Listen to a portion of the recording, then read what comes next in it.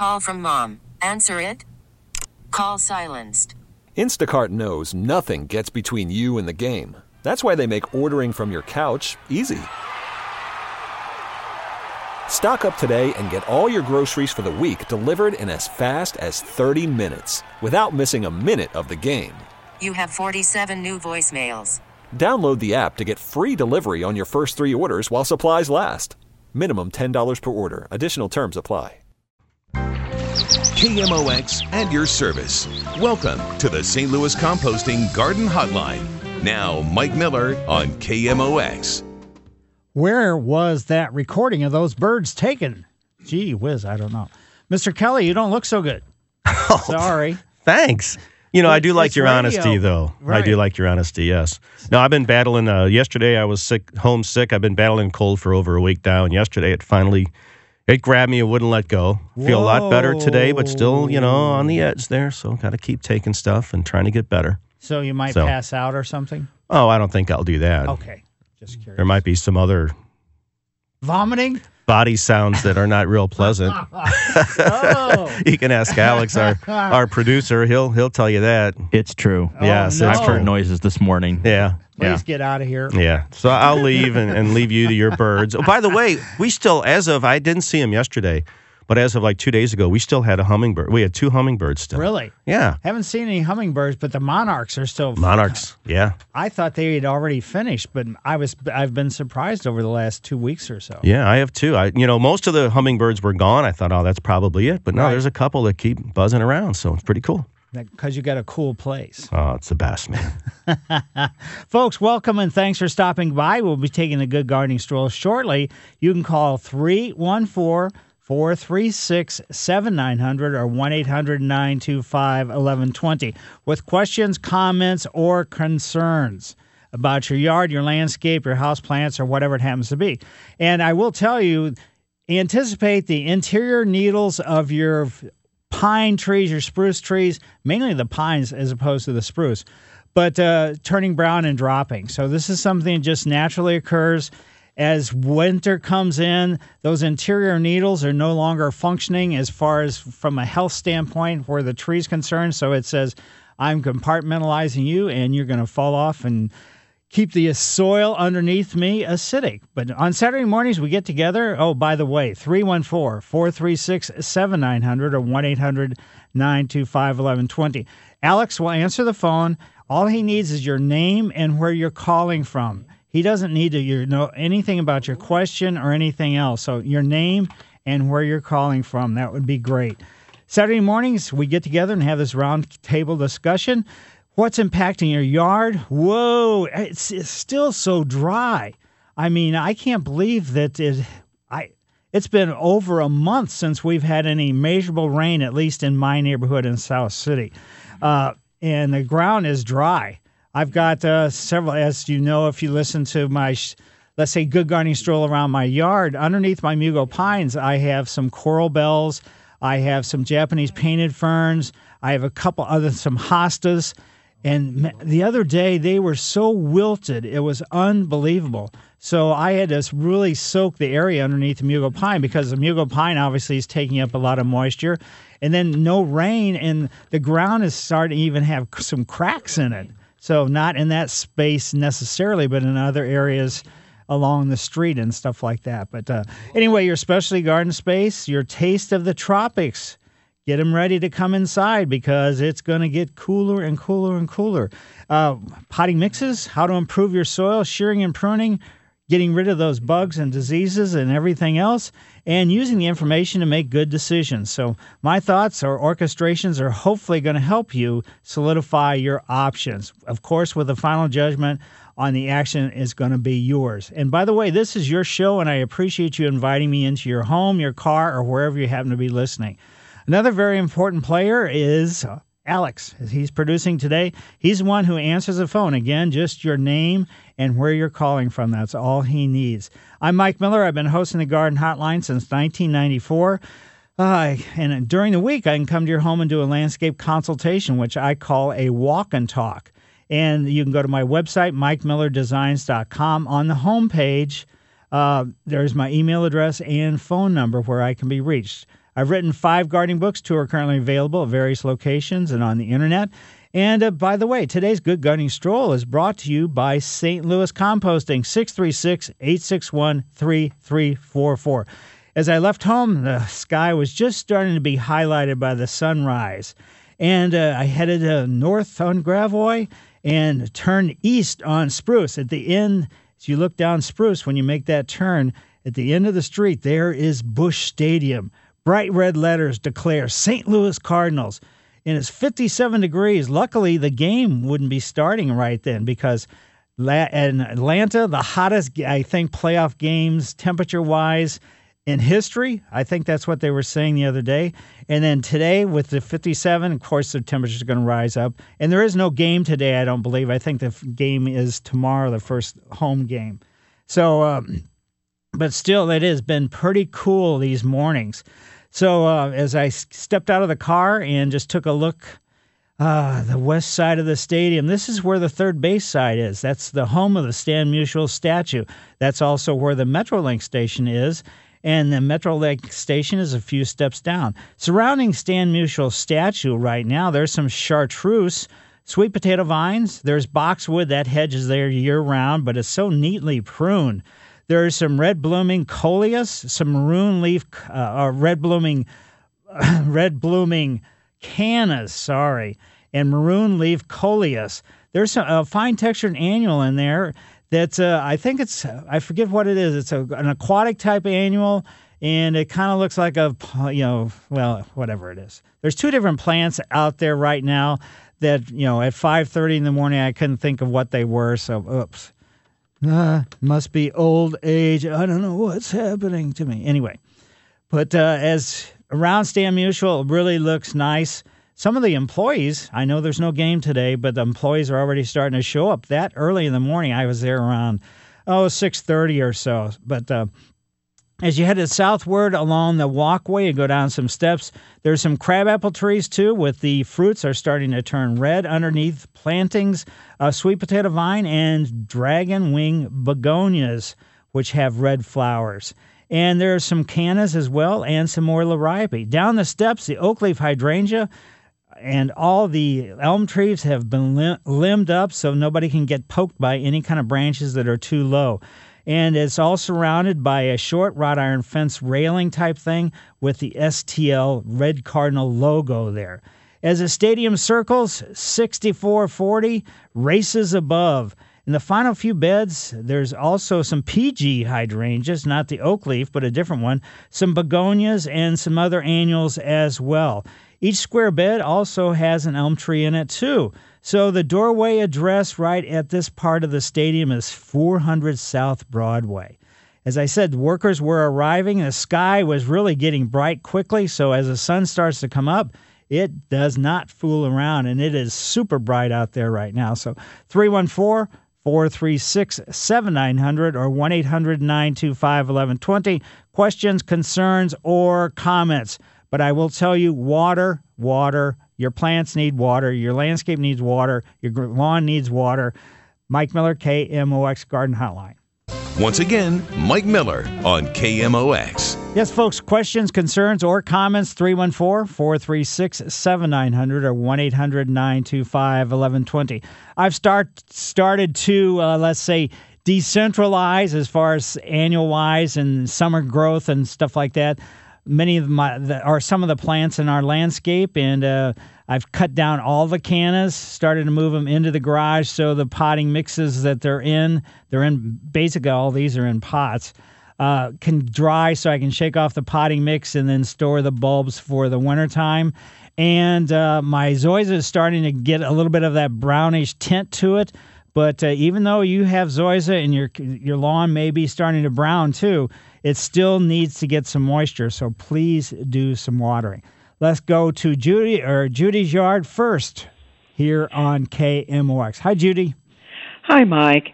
We had our lawn aerated and top-seeded, and then by a lawn service. 2 days later, I came home and saw that they had cut the grass. I thought the deal was after you had that done, you left it alone until you got sprouts up to like 3 inches. Is that correct? Well, once it germinates, you should allow it to get to 3 inches.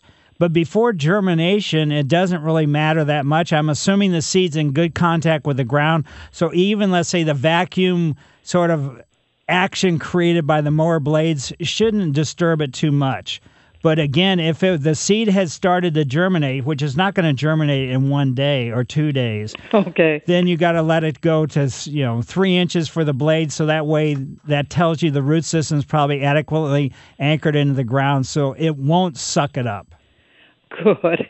Can you tell me roughly how long it takes for those seeds to germinate? It depends upon soil temperatures, but usually any place between, let's say, 7 and 12 to 14 days. Okay. The ground is pretty warm right now, so it's probably going to be the shorter time period. But I always sort of like I said, I have zoysia, so we don't do any seeding anymore or anything. But I like to have some kind of little test plot someplace where some seed can be put in a spot where I can kind of watch that seed as far as germinating in a pot or whatever, not in a pot, but in some place where it's away from everything else, and just watch it, and that makes it easier than getting down on my hands and knees looking for germinating seed. Okay, great. Well, good. I thought, did we just waste our money on that? But we're in good shape as long as I tell them to stay away this coming up week and let it be. And I'm assuming you're doing the watering, correct? Like crazy. Okay, good. Because that's what you should be doing. I know. It drives my husband nuts. Stop with the watering. It's like, no, we just spent a lot of money. Right. This stuff needs to grow. You aren't kidding. And you got to germinate. You got to trigger the germination. And once it germinates, then you got to make sure it stays healthy, and moisture is the way to do that. Great. Thank you so much. Certainly. My pleasure. And now let's go to Tom's yard. Hi, Tom. Morning, Mike. Morning. Love our show. Thanks for having me on your show. We're so lucky that you do this for us every week. Hey, I have a couple questions for you. I have my tropical plants out on my porch, and is this a good time to bring it in, or should I wait a little bit? No, you can get them ready. I mean, check the stems, check the leaves, the underside leaf and everything. Check the soil for fungus gnats. Get everything all taken care of before you bring them in, but now's a good time to start getting that evaluation, overview, and everything else, and then bring them in before probably, I would say, mid-month would be an ideal circumstance, but, it's going to be weather dependent. Okay. The other question I have is do you have an alternative to Roundup? I cut down a bunch of honeysuckle, and those little boogers like to continue to sprout up on us, and I sprayed some of it with Roundup, but I'd like to get away from that if I could. Do you have a suggestion? I would say just go to your favorite garden center. Now, are we talking about Roundup, the honeysuckle, the shrub type? Or are we talking about the vine type, or what are we talking about? Shrub type. Okay, I would say go to your favorite garden center and just tell them that you want what herbicide that they have that they'd recommend for killing shrubs. It's got to be one that will kill woody plants. And also one that's systemic. So in other words, it gets absorbed into whatever you put it onto. Like I always like to make a cut and then paint the herbicide, the shrub killer right on that open cut that I have just made. And then it gets sucked down and kills not only the above ground growth, but the below ground growth both. Okay. Well, thank you. Have a great day. Send you a beautiful one. Well, you do the very same thing and enjoy. Yeah, honeysuckle, I was at a house not too long ago, and man, they had some honeysuckle, unbelievable. But remember, if you've got honeysuckle and you're on a hillside, you take that honeysuckle out. That honeysuckle, as aggravating as it is and everything else, and as aggressive it is, and from an invasive standpoint, it is anchoring the soil. So once you start taking out or killing the honeysuckle, you better have something to go into its place, or you're going to have a major erosion problem. So just realize it is doing something that is useful and purposeful, but as long as being invasive. I'm not saying it should stay, but I'm saying just be prepared to make sure that you, as you're taking it out, you're doing it with a thought process of minimizing or eliminating the possibilities of erosion. Let's go now to Nancy's yard. Hi, Nancy. Hi. we have a question about honeysuckle, bamboo. And we live in Festus, and it's all rocky, so we wanted to see if you could tell us how to get rid of it and if we can burn it. You can burn it. It probably won't do that much because it'll only kill the above-ground growth. It won't kill the below-ground growth. But bamboo is a grass plant, so you can get a grass killer, but you better get a grass killer that is really pretty strong. And just realize that if you've got the Golden Groove bamboo, it could take multiple years before you're finally going to eliminate it entirely. So do you think we should just could we just dig it all up? Oh, yeah. You can definitely do that. I don't know if you've heard the story where when I worked at the Botanical Garden, I dug up 2 pieces of root of the bamboo from the Japanese garden, took it to my parents' house in Ellisville, planted it, and then it exploded. And my father, he totally disliked it. My mother liked it. But for my father, for Father's Day, I had to go out and dig up bamboo roots because they send up shoots, 4 or 5 or 6 feet away from, existing canes coming up out of the ground, and it was prolific. Now, I will tell you also, now my parents have been passed away several years ago, but just the other day I happened to be in West County for an appointment, and I drove down Maple Lane, which that's where my house I grew up in was, and I looked in the backyard through the off the street, and it looks like they finally eliminated the bamboo, so it took about 30 years. Oh my gosh! Okay. I mean, this was a huge colony. It was probably like 100+ feet long and about 30 feet wide. It was going into all over the place. It was nutty. I was stupid to plant that. Oh wow! Well, we've got a pretty big chunk of it, and we tried cutting some of it last year, and it just doubled and came back. And right. The shoots are really tall. So since it's all rocky there, we didn't know if we could dig it up, if it'll keep coming back or try to. So you think we should dig it and also use a real strong grass killer? Right. You could use a grass killer, or it is kind of woody, so you could use that. Anything that's systemic, again, something that's going to go down and kill the root system. And probably if I was going to dig it, I'd use a digging fork, not a shovel. Because a fork, especially if it's rocky, you just want to pry. The roots are not that deep. You just want to pry the roots up and then yank them, cut them and yank them off. So you don't have to, let's say, dig up big chunks of soil. You just need to dig up the actual root system. Well, we're thinking about using heavy equipment because we can't do this by hand. It's way too big. All right. So like a backhoe or something? Yeah. All right. Okay. All right. Thank you very much. Appreciate it. Certainly. Wow, that's going to be a wild circumstance. Now let's go over to Jan's yard. Hi, Jan. Hi, Mike. A couple of questions. I've had some mandevilla on my patio for years. They're glorious. But this year, for the first time, I think I have powdery mildew. Ooh. So a couple questions. It's also the first year that I've used styrofoam peanuts in the bottom of my large containers. Could that have caused the problem? No, I wouldn't think so. Okay. And then are my containers infected for next year? Do I have to get rid of everything in that container to plant my mandevilla again? No, I mean, you're bringing the mandevilla in, I'm assuming.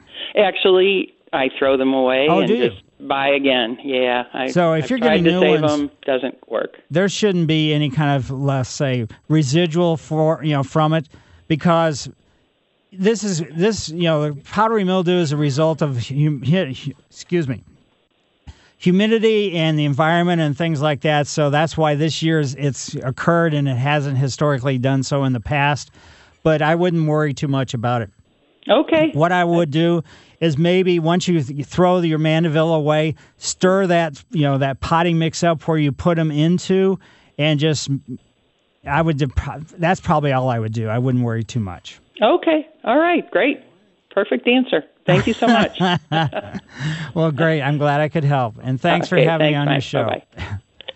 And now why don't we head over to Mary's yard? Hi, Mary. Hi, Mike. Calling from Soha, Southampton. Yeah, I have zoysia grass, and I have a question. How soon can I winterize because I haven't I have not done that in a few years, and it's been looking a little worse for the wear in the springs, especially.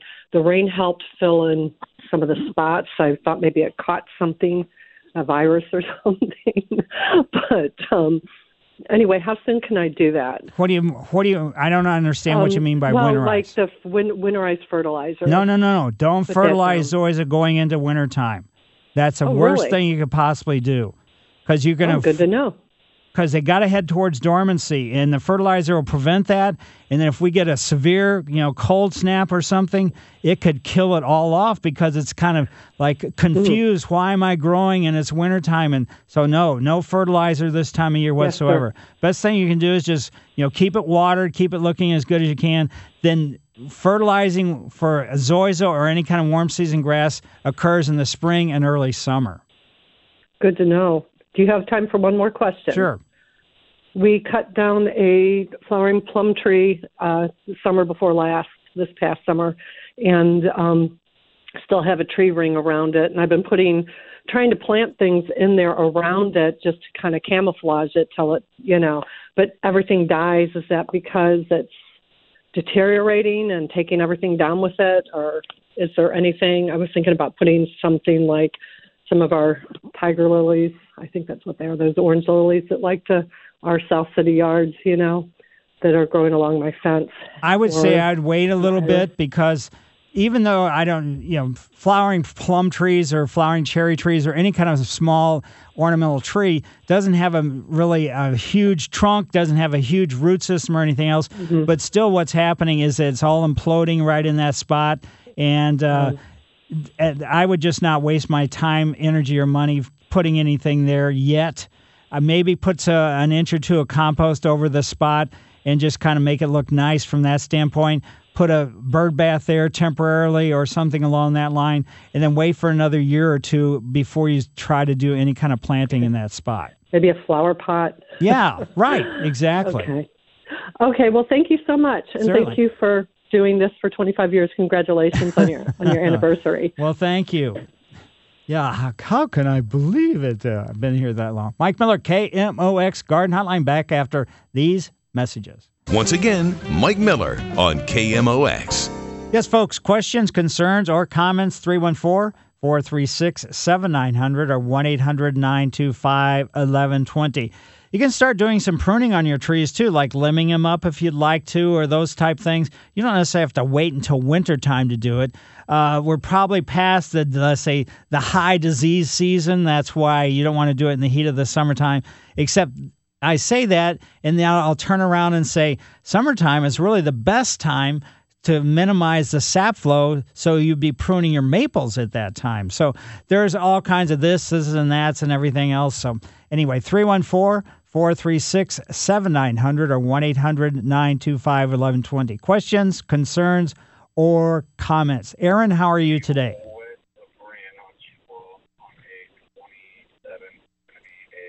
Hello, Aaron. Good morning, Mike. How are you? Very good. Got a question for you. I've got cool season grass at my home. It's I think a mixture of bluegrass and fescue. Mm-hmm. I've been pretty happy the way it turned out this year. Plenty of water, a little fertilizer at the beginning of the season. My big problem now are voles. Any suggestion on how to get rid of these things? I was cutting my grass yesterday, and I saw this little pitcher's mound, and these voles are driving me crazy. Well, pitcher's mound, that's actually a mole that's doing that. Really? Yeah, the moles have two different tunnels. One on the surface, that's the one where they're looking for earthworms. So that's their feeder tunnel. The one that's below is once they, let's say, get full because they've had enough earthworms or millipedes or whatever they've eaten, they have a lower tunnel that goes back to their sleeping den. So they get when they're on the surface, they can just raise the soil up as they tunnel along. But the other tunnel is about 6 or 8 inches a little deeper, so they have to push soil up at certain areas. So that's what you have. You have a mole problem. Okay, yeah, and I've contacted pest companies, and I was amazed at some of the prices that they quoted me. I've tried videos on YouTube. I even applied plenty of GrubX, to eliminate what they may be feeding on. But that GrubX is grubs are a minimal amount of food for them. The majority, 80% of their diet is earthworms. Mm-hmm. So if you have them in your yard, first of all, congratulations, because you have a nice yard, or you wouldn't have any earthworms in there. Unfortunately, earthworms attract moles.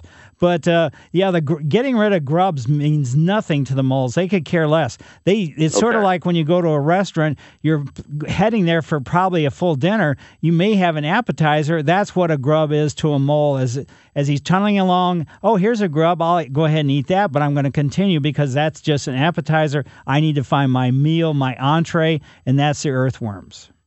Gotcha. All right. Any suggestions on how I can get rid of these things? Well, basically, it's the traps are the most effective. Now, some people have called in over the years and say it's very vicious to kill them with traps because it spears them and chokes them. But you got to set traps. You got to have multiple traps. Find out which areas, surface tunnels are popping up. Set the traps there. If you don't get a mole that day, some people sit there, with a shovel and watch for the areas to pop up and then pop them up out of the ground with their shovel. Some people I've heard, pour gas into the mole tunnel, but to me that kills the ground. So there's there's a lot of different crazy things. Okay, I'll continue to research then. But really, the most effective thing, if you go to the botanical garden, they got moles there. There's no getting around it. But they use the traps. Okay. And then if you got kids or pets or anything, you set the traps, then you put an upside-down bucket over the top of it to, and something to keep it from blowing. Okay, great. I appreciate your time. Thank you very much. Certainly, my pleasure. Now let's go over to Marie. Hi, Marie. Hello. Hi, Marie. Got a couple questions. So one, I've been told that we have fungus on our dogwood and that it will kill it. Is this true, or should I be scared? Well, where's the fungus? On the leaves.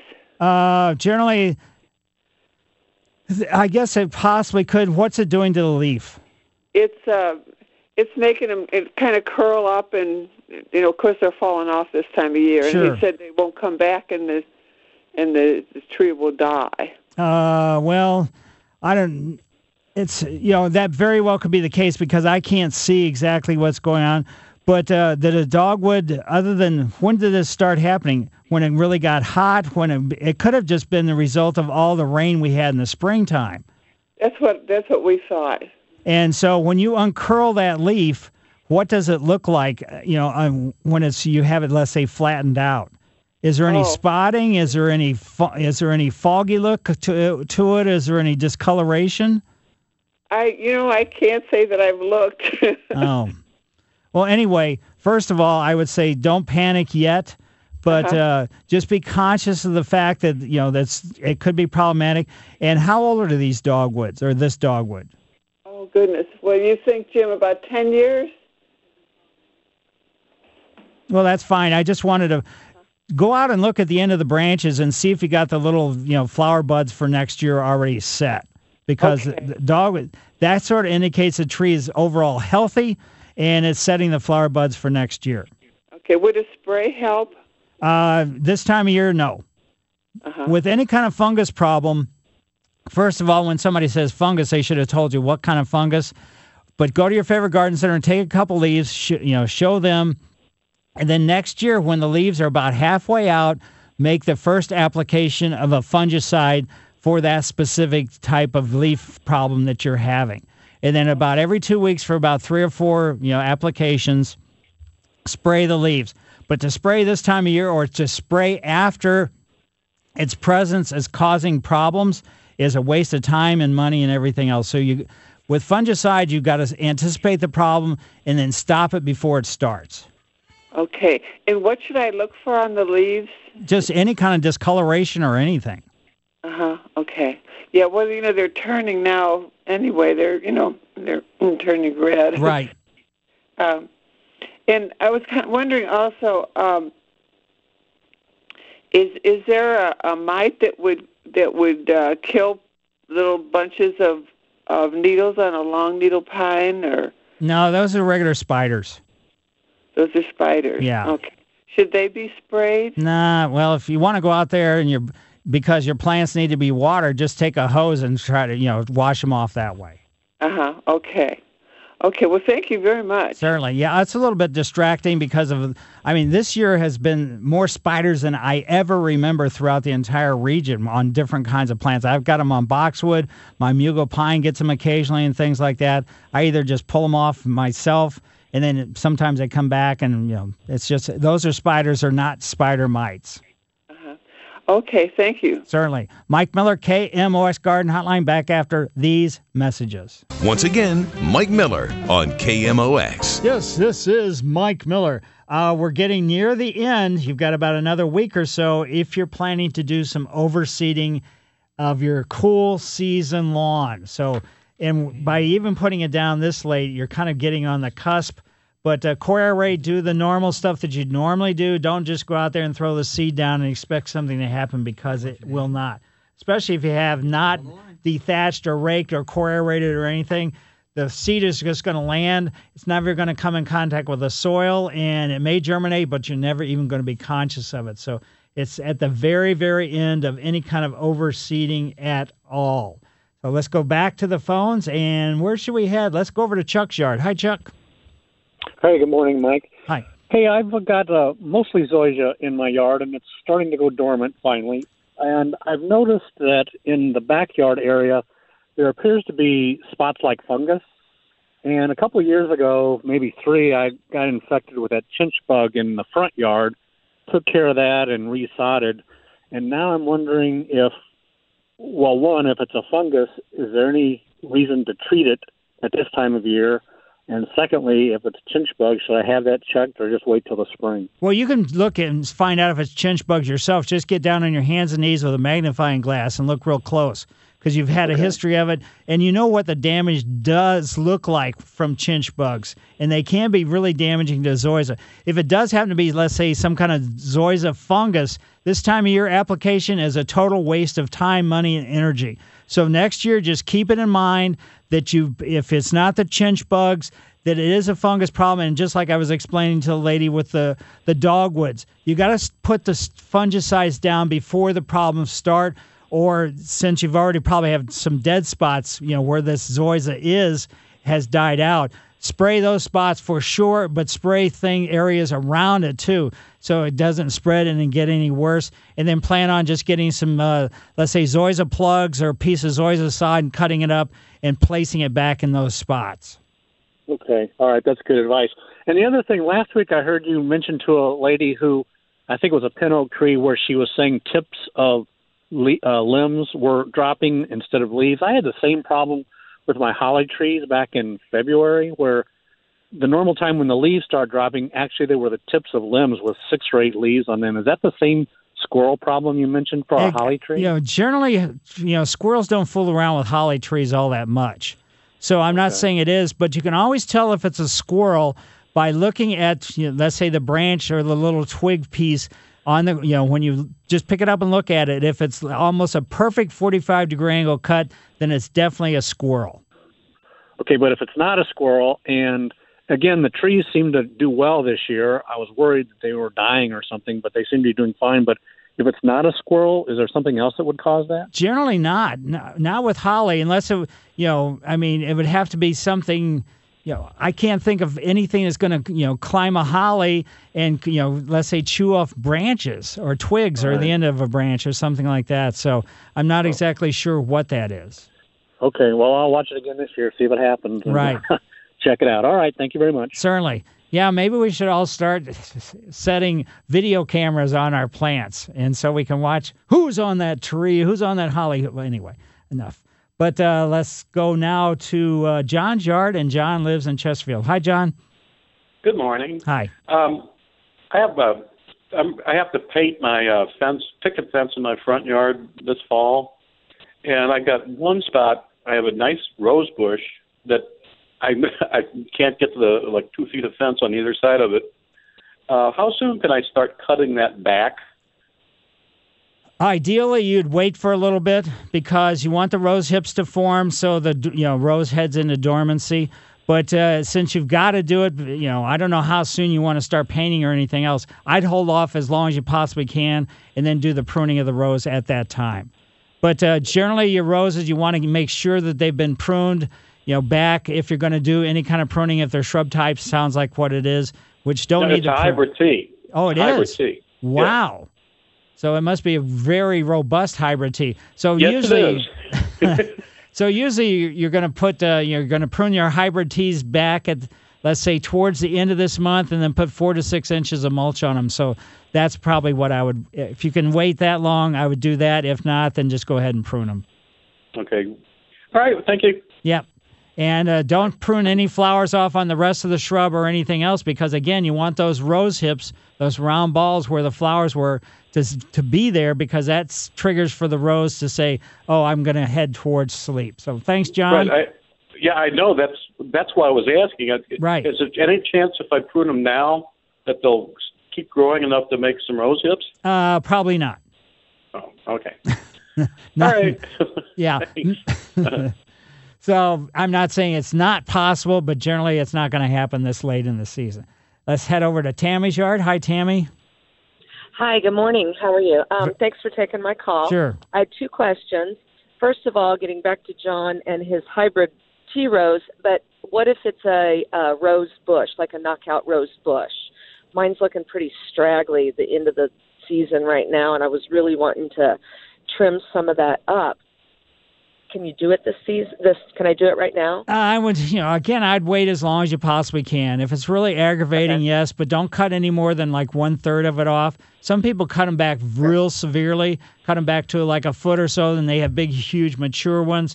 But I just, that to me is a little bit drastic, because you don't know if they're going to recover. It's kind of a roll of the dice. So if you hold off as long as you possibly can, and then do the pruning. Okay. And then my second question is, I have some tropicals that I've in the past not messed with, just gotten rid of them, and like the mandevillas. I have four mandevillas. I was wanting to bring them in. Is there anything special that I need to do? I have a southern window, but it doesn't get a whole lot of light. Ooh. It's a kitchen window. Anything you suggest? I would say if you're really serious about these things, I'd get some grow lights and maybe put them in the basement under grow lights. Because this window doesn't sound big enough or adequate enough, for 4 mandevilla vines, because I'm assuming they're fairly good size. They are. Yeah. So would I expect them to drop their leaves? You could expect it. Yes, you can expect a total nightmare as far as the amount of foliage it's going to drop and everything else. Okay. So that's sort of the downside, but it's certainly worth a try. But just realize that they've had a robust summertime. You've taken good care of them, obviously, because you want to bring them inside. But the indoors is a completely different world for them. And the amount of light, the amount of moisture, everything else. You've probably got a dehumidifier in your furnace or something along that line. Maybe you have a humidifier, but that's not going to be enough, let's say air moisture. Right. Okay. All right. Well, thank you very much.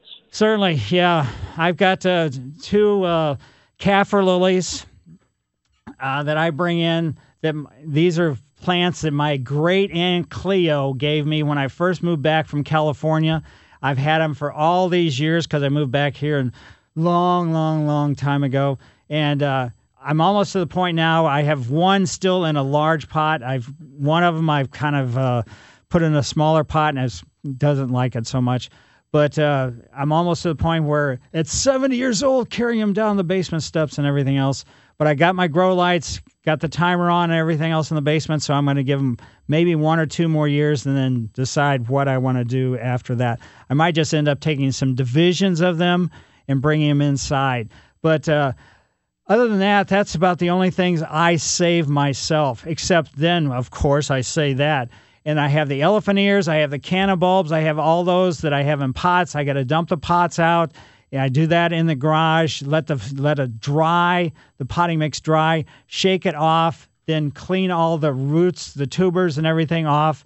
And then I put them in cardboard boxes and then bring them inside and put them in the basement too. But I don't put them under grow lights or anything else. I just store them, in these cardboard boxes with newspaper layers in between.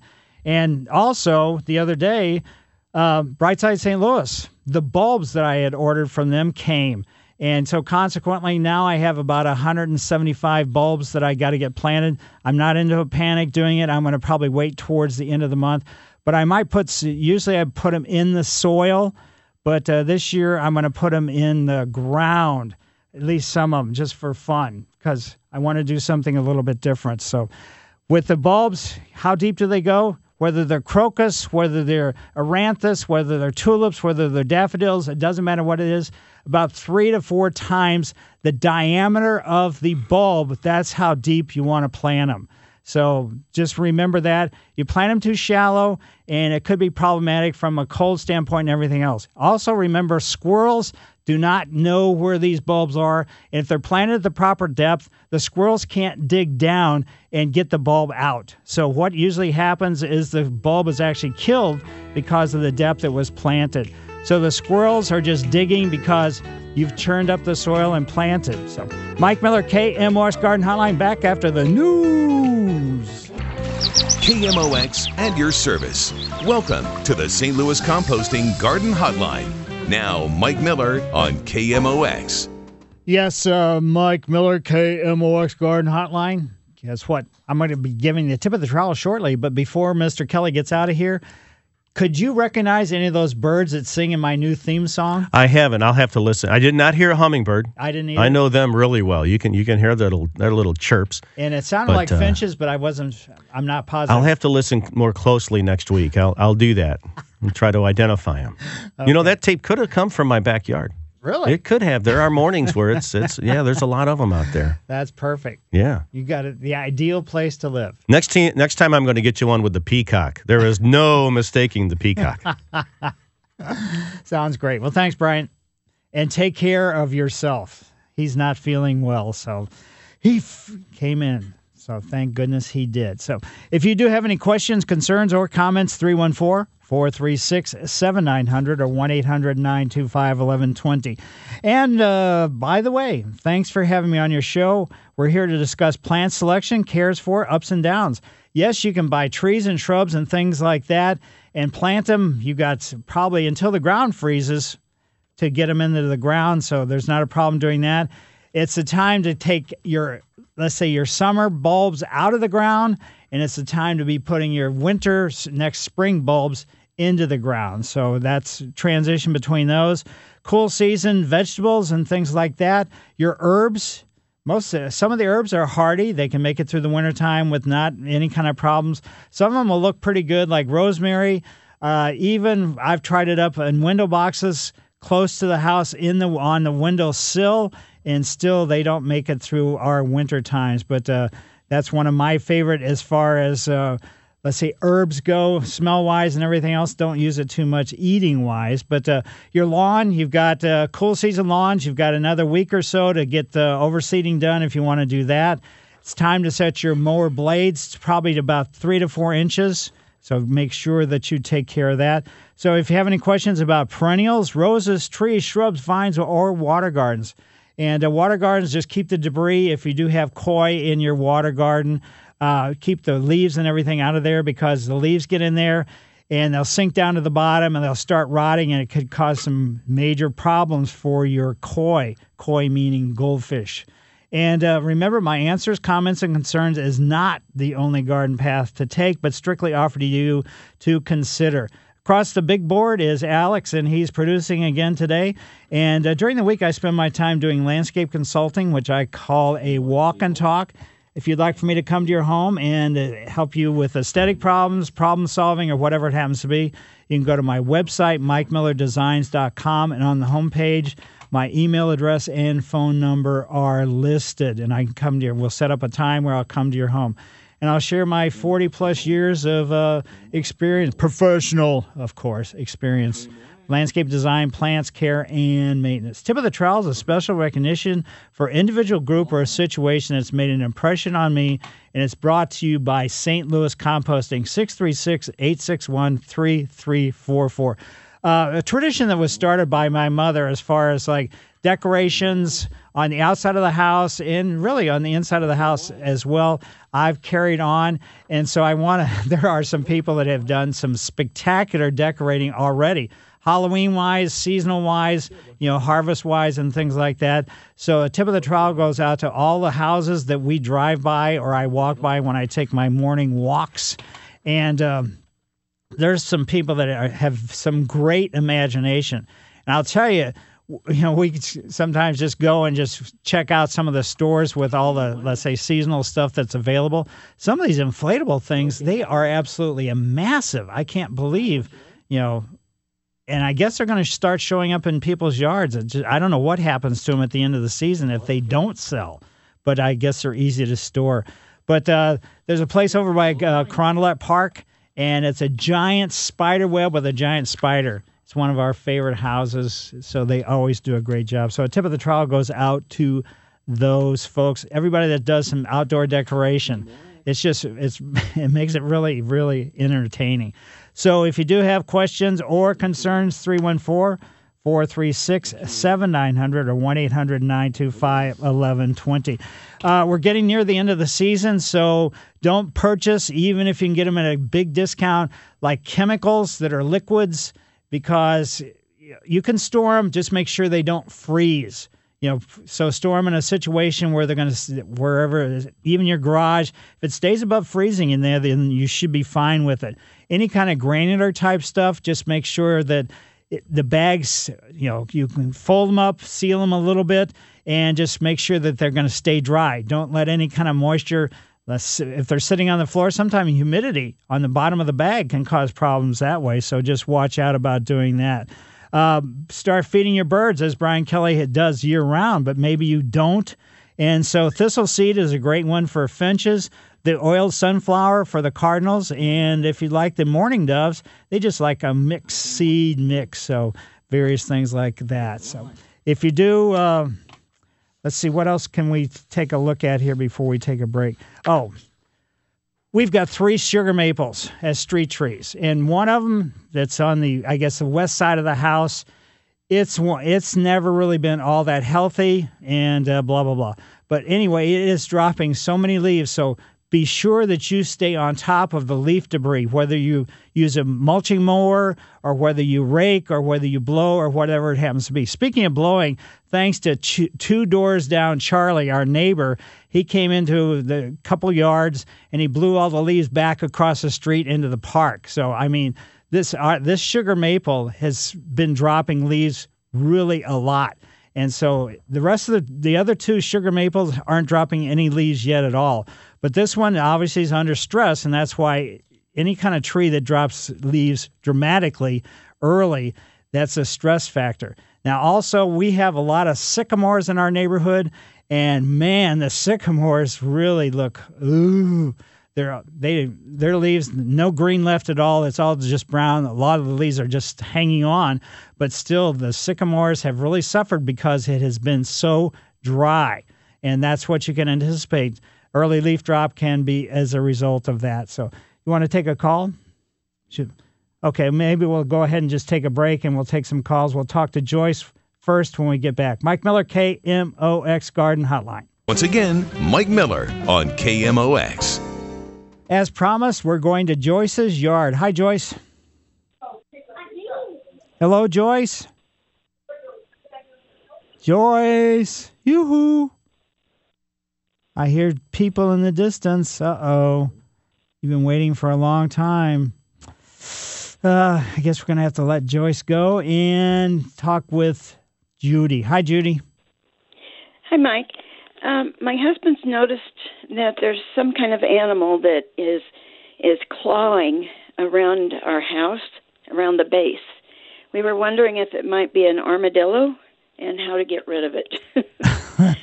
It could be an armadillo. It could be a skunk. It could be a raccoon. So there could be several different things. Armadillo-wise, I'd say you should probably find out exactly what it is by calling a pet control, a wildlife control, whatever service, and let them decide, and then they can figure out what kind of traps or whatever you need to get rid of it. Okay. Well, I sure appreciate your comment, and I enjoy your show. Well, thanks. Thanks for having me on your show. Yeah, it could be an armadillo. I haven't seen any in our neighborhood yet, but I certainly have seen them, getting in close proximity. I've seen some in South County, and we're in South City, so sooner or later. We're in Imperial. I've seen them out on the on the road up there. Right, definitely. So yeah, it could be an armadillo. And maybe what you should do is try to trap it and then turn it into a pet. Oh, that might be kind of smelly. Yeah, that's true. But they are so freaky looking. It's just kind of incredible. Sure are. Well, thanks a lot. I appreciate it, Jane. Yeah, thank you. Yep. Bye-bye. And now let's go to Charlotte. Hi, Charlotte. Hi, Mike. I just was calling regarding the lady who called in about the mandevilla vines. Mm-hmm. I have two, and one's white, one's pink. They're huge. They're gorgeous. And I cut them back, put them in the garage last year under a light, and watered them periodically. And they came back this summer out on the deck just beautiful. Perfect. Good idea. They did have this little like crystallized white stuff that came out where I trimmed them back, but I wiped all that off, and they just bloomed beautifully this summer. Well, that's probably crystallized. Wasn't that just the sap? Yeah, I think that's what it was. Yeah. It was sticky, so. Right. So I just want to let her know you can keep them. Yeah. So is your garage heated? No, it's not. So I'm assuming you didn't have them sitting on the floor then. No, they were sitting up on a workbench with a grow light over it. Right. Okay. So that makes sense because you set stuff on the floor, even though your garage may, in theory, not get to a freezing temperature, the floor might, and it could damage the root systems of the thing. So it sounds like you got a great system. Yep, it worked perfect. So if she wants to keep them, she can. All right. Sounds good. Thanks Thank for you, the Mike. insight. And now let's go over to Ronnie's yard. Hi, Ronnie. Good morning, Mike. How are you? Very good. I talked to you early this spring about my lawn. I had new sod put in a year ago in July. It turned out fantastic. Going forward, in the next 2 weeks, I'm going to aerate. And then I just heard you say I still got time to overseed. And then my plan is to put in compost. The question is, when do I put the winterizer down after all that? Basically, you can put the winterizer down, on top of the compost. It's just going to melt its way down. You can put it down whenever you really want out of that combination of things. The exact order doesn't make all that much difference, but other than when you're putting the fertilizer down, just make sure that you water it in. So it's, in other words, starts the sort of the process of it breaking down and being available for your lawn. Okay, so with the overseeding, though, how long should I wait before I put the winterizer down? You don't have probably maybe just a few days. I wouldn't be overly concerned with that because even though it's not, let's say, a promotion, a fertilizer that promotes, let's say, new growth or something along that line, it should be, if you put it down at the correct rate and everything else, it shouldn't be problematic for a newly germinated seed. Appreciate it. Thank you, Mike. Yep. And now let's go over to Beth's yard. Hi, Beth. Well, good morning, Mike. Hi. I really enjoy your show, and I've learned so much over the years just listening to you and your callers, so thank you. Well, thank you for having me on your show. Absolutely. My question for you this morning is I have a wonderful Japanese maple. It's several years old. It's established, doing very well. And I noticed this spring, about 5 feet from the tree, a seedling that is now about 12 inches tall, and I would love to keep it growing. Do you have any pointers on what I should do over the winter? It all depends on how much. You could leave it where it is, but probably what I would do is I would go to your favorite garden center and get some potting mix for starting plants, even though this is not a seed or anything else.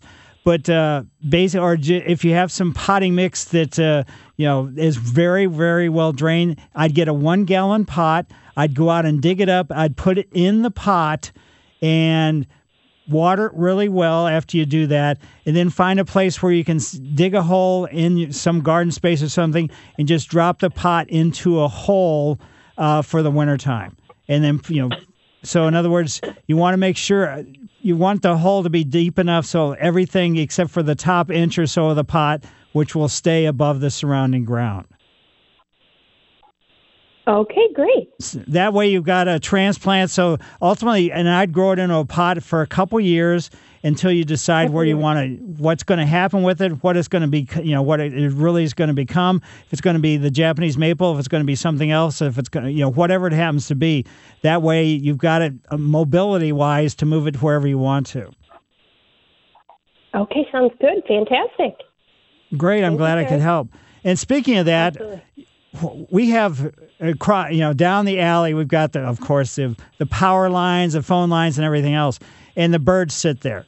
Now, we've got a lot of junipers in our neighborhood, and a lot of these birds like the blueberries on the junipers. So consequently, they eat these blueberries. They come and sit on the phone lines, power lines, whatever, cable lines, whatever they happen to be.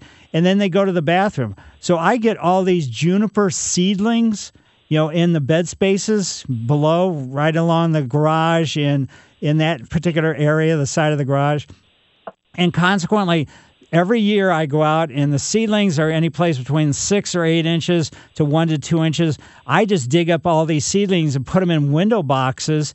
And then I put the window boxes in front of our kitchen window, for the wintertime so we can have some evergreens growing. And they really do quite well. So I just use a weeding tool to pop them up out of the ground and then water them in really well. Like I said, I have the potting mix that I use for all my pots. I don't get a specific potting mix for starting plant material, but I have great success doing that. So just realize that you probably can have equal success with getting this Japanese maple. Figure the root system is going to be fairly deep, so water it the night before, and you don't have to make sure that you're getting the entire 99.9% of the root system, but just get as much as you possibly can, and then get it down into the pot. So you'll have great luck with that. And now let's see, where should we go from here? Let's go over to Gloria's. Hi, Gloria. Hi, Mike. Hi. I have a couple of questions for you regarding Zoysia. Mm-hmm.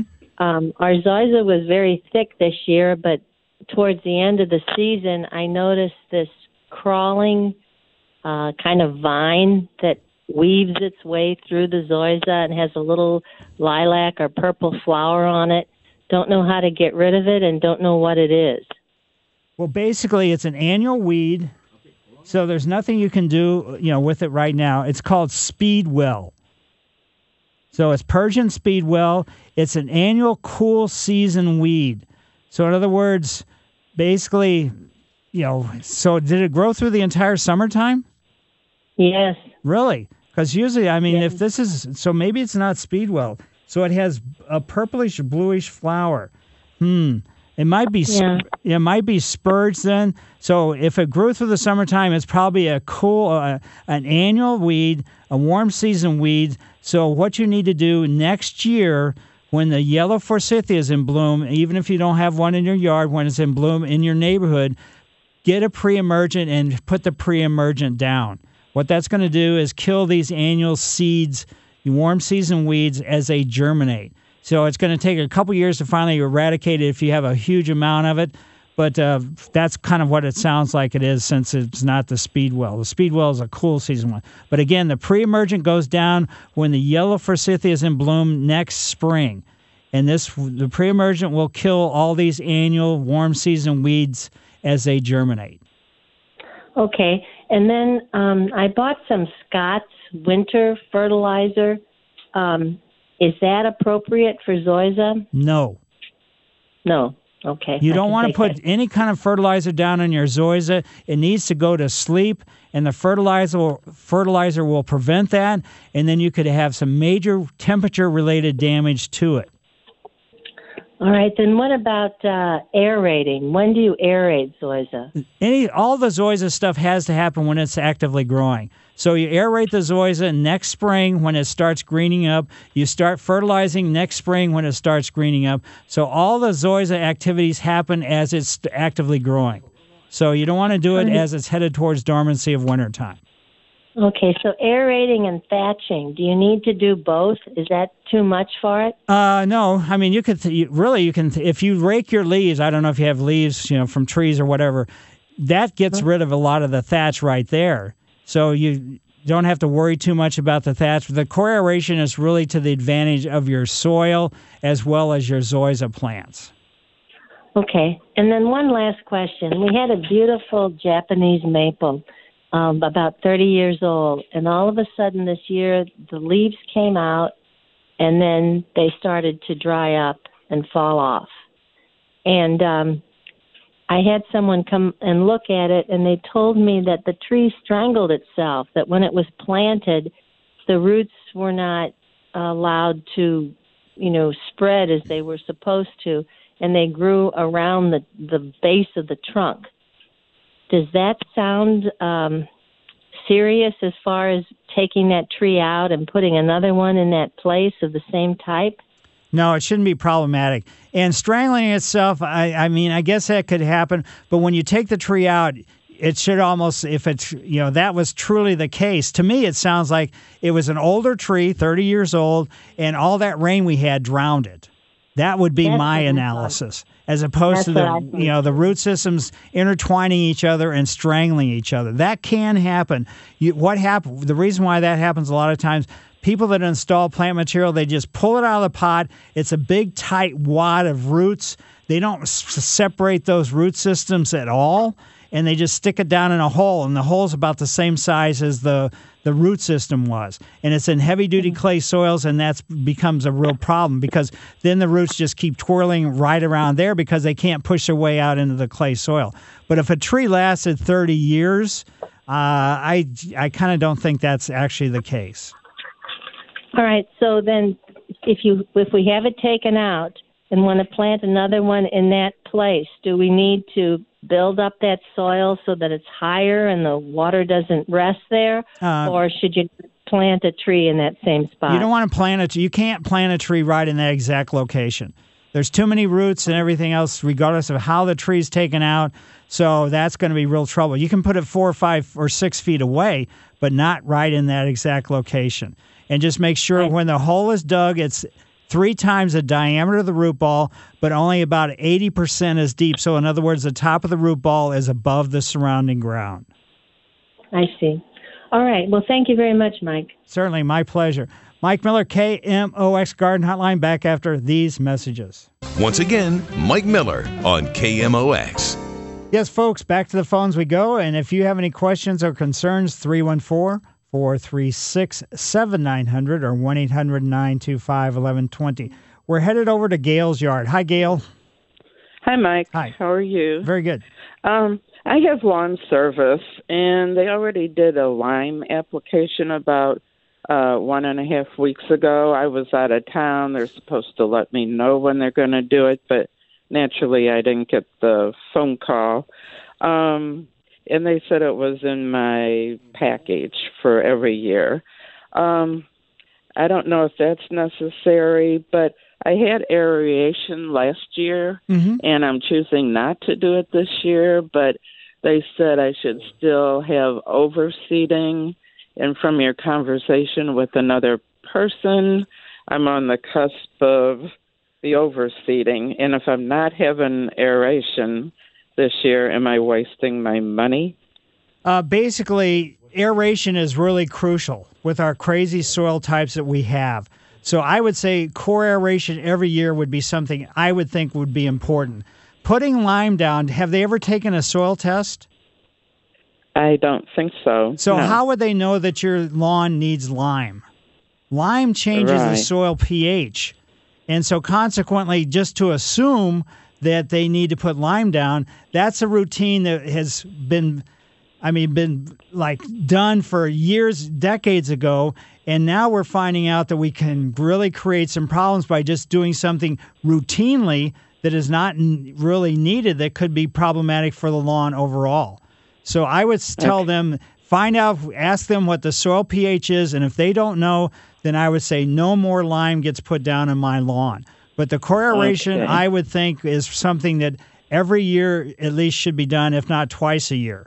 So and so I should tell them to go ahead and aerate if they're going to overseed it. Definitely. So yeah, and and I always say, obviously, after the seed goes down, a half inch or so of compost, but sometimes that's a little bit, let's say, out there for some of the lawn services. Okay. And then I had back surgery, so I didn't cut down the peonies yet. Is it too late to do that? No, definitely get them cut at any time. Yeah, get them cut and get them out of there because they probably have powdery mildew. And once they start laying on the ground, they're inoculating the soil next year. So when the root system starts pushing let's say the foliage up through the ground surface, it can get those spores for the powdery mildew on the leaves right then. So cut them off, get rid of them, and do that every year. You could probably do it even around Labor Day if you wanted to. Okay, yeah, I do it every year, but this year I didn't yet. Right. So as soon as possible, Yeah, then, absolutely right. And like I say, discard it. Don't just leave them lay after you cut them. Right. Okay. All right. Thank you. Certainly, my pleasure. And now let's go to Tracy's yard. Hi, Tracy.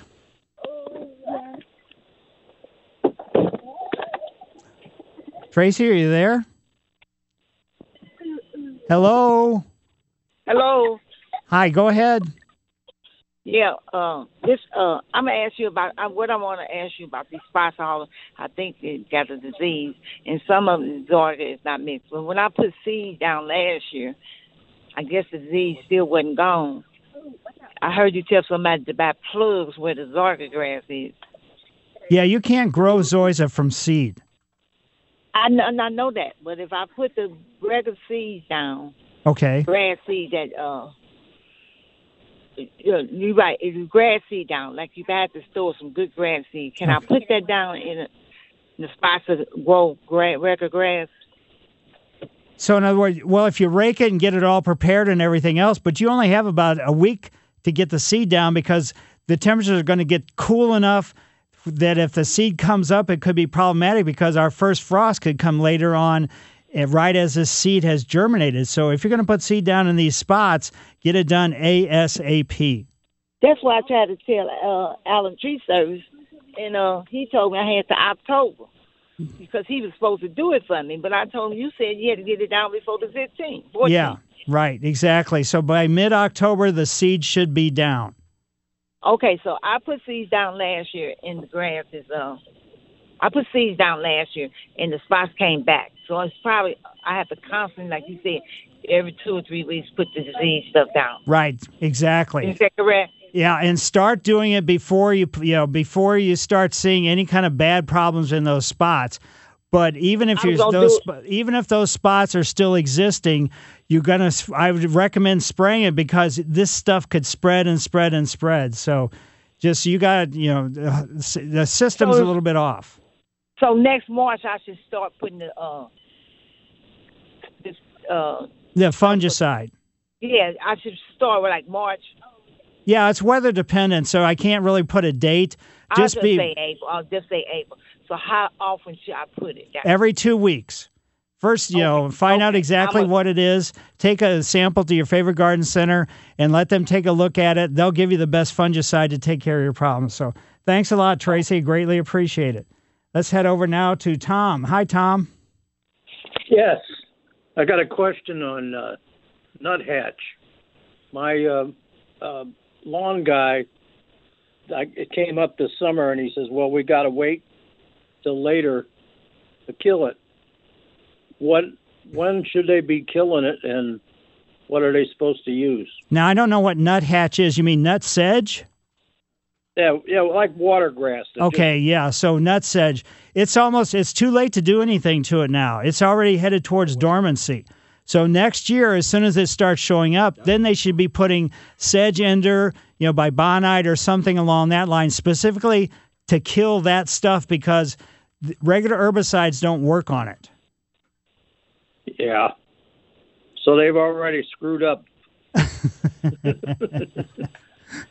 Yeah, you got to get it when it's already headed towards sleep. I mean, I've got some little spots that I leave in my yard just so I can kind of watch it and everything else. And so consequently, it's gone. It's headed towards dormancy. So any kind of herbicide that you put down this late in the season becomes less and less effective, and some of them are basically non-effective this late, and probably a sedge killer is one of those things. So next year, have them watch it really closely because it starts usually coming up. Again, it's always weather dependent, but sometime mid to late April, early May, that's when it starts showing up. Go after it right then. It doesn't have a waxy cuticle on the surface, and the herbicide for killing nutgrass will be right there then. Okay.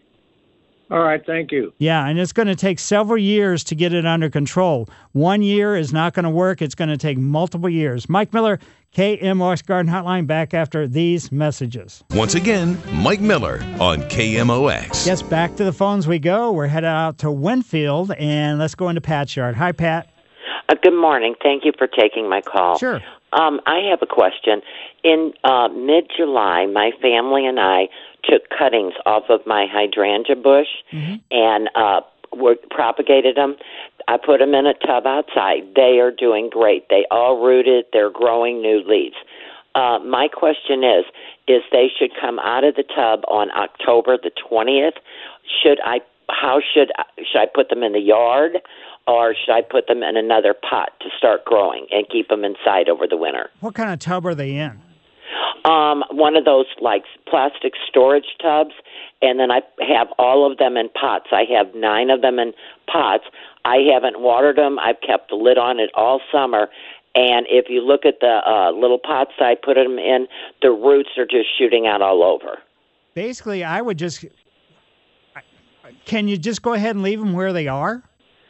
Yes, but going into winter, would they be okay? Yeah, they should be as good as like putting them into a pot, because then put them in a pot, you're going to sink that pot into a ground, and it sounds like they're already in a pot, surrounded by soil, which would be actually, help with the insulation of the cold weather. Oh, so I can just keep them in that plastic tub and leave them outside where they're at? Yeah, as long as there's drainage holes in the bottom of the plastic tub.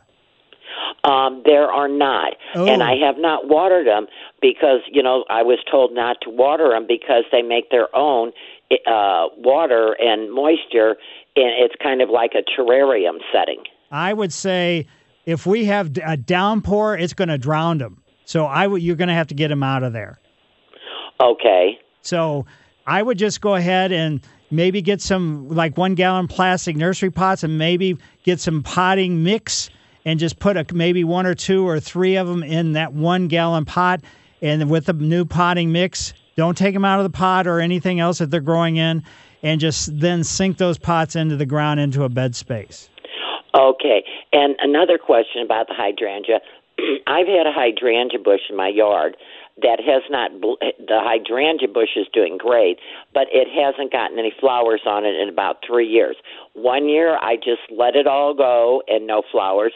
The next year, I cut it all back in the fall. Why would it all of a sudden quit flowering? It's too old. No. It's too old. Yeah. Well, so am I. So me too. So. So now if we're trying these hydrangeas that we propagated, are they more likely to flower? Yeah, they should, because they're younger plants. This plant is probably just, it's past. Did you take the cuttings from this plant? Yes. Okay, so it should be okay, but there's, like big regional nurseries that do production, they take cuttings off existing plant materials, and that's not to say that they take them off ones that don't flower, but I would say you should be fine. Okay. Plus, I have to tell you, my hummingbirds are still here. All right, great. These country birds are tough. Okay, thanks. You have a great weekend. You do the very same thing. And let's go now to Mary's yard. Hi, Mary. Hi there, Mike. I love talking to you on a Saturday morning. I learned so much. Well, thanks. I'm calling because I have a tropical area outside that I've really been working on for about 2 or 3 years, and it's just gorgeous. But I'm going to bring everything into our heated basement, and my husband puts up fabulous grow lights, but I don't know what to do with, like, the bird of paradise. Should I cut it off because it's really tall now and just leave, like a foot or 2 feet of the base there? I got a fig tree, too, that's about 6 foot tall. Can I just watch all of them very carefully to be sure they're healthy and no bugs? And what about the elephant ears? I've got mammoth elephant ears. Do I cut those off with a foot or two of length, and keep them in the soil that they're in. I need help. Basically, with the elephant ears, you can just cut off all the foliage, all the stems and everything. You can pull them out, and they'll just, you know what an elephant ear looks like. It's just a round ball. So you can just store it as a round ball. You don't have to grow it as a plant inside unless you just want to. The bird of paradise, if it's too tall to put into your basement or if it's too heavy, then just cut it off, leave it, and it's in a pot, I'm assuming is what you're saying. Just cut it off, bringing the pot in, and you don't even have to set the pot underneath the grow lights if you don't want to, but you can. And what about the fig tree? Yeah, the fig tree, the ficus trees, they are going to be, have you brought them in before? No, I just got it. Well, yeah, I brought it in last year. I had just gotten it. Now it's going to be 3 years old. Yeah, so it's going to, it's going to drop a lot of leaves and everything else, so just watch out from just an aesthetic standpoint with that. Okay, and I tried the crotons last year, and of the 5 that I put under the lights, only 1 really came back. Right, they don't do so well.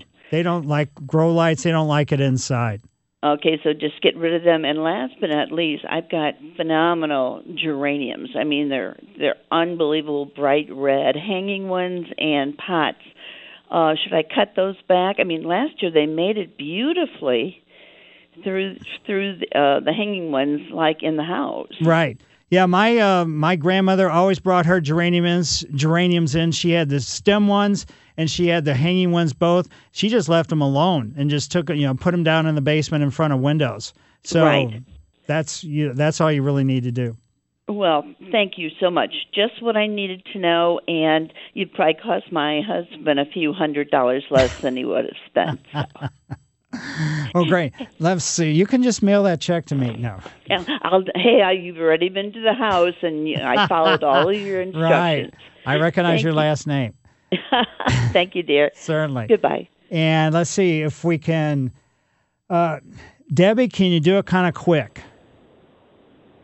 Hello? Hello, Debbie. Can you do it quickly? Sure. I just want to know, first of all, we want to thank you for your show. And second of all, I want to know, when do you cut down hydrangeas, trim or cut them down to, for the winter and that? And how far do you cut them down? Basically, don't trim your hydrangeas at all. There's some, like the PG hydrangea that blooms in the springtime. If you prune it now, you're not going to have any flowers next year at all. A lot of times. There are the endless hydrangea. I mean, they get really high. Right. I would say, unless you got to, I would say just leave them alone. The next year, if there's any stems that come out that don't have any foliage or anything, cut those off. Just leave them alone. Okay. Thank you so much. I appreciate it. A lot of people, it seems like we get these hydrangeas. Some of them just get old, but sometimes we knock them out of the sequence for flowering by doing the pruning. So yes, forevers, they bloom all summer long and everything else, and they do get tall, but hopefully you put them in a location where they're not going to be, problematic for walkways and things like that. But cutting on the hydrangeas, we got to stop pruning them so much and see if we can get better success out of them, because I would say, even, on the phone call wise, there's always going to be some, and some of them because the hydrangea's older.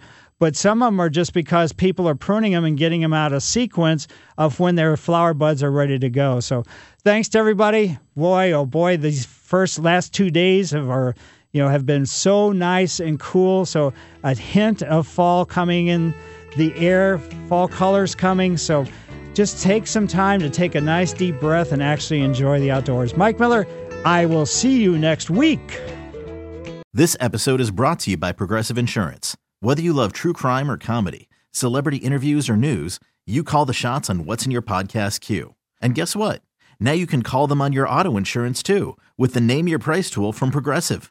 It works just the way it sounds. You tell Progressive how much you want to pay for car insurance, and they'll show you coverage options that fit your budget. Get your quote today at Progressive.com to join the over 28 million drivers who trust Progressive. Progressive Casualty Insurance Company and Affiliates. Price and coverage match limited by state law.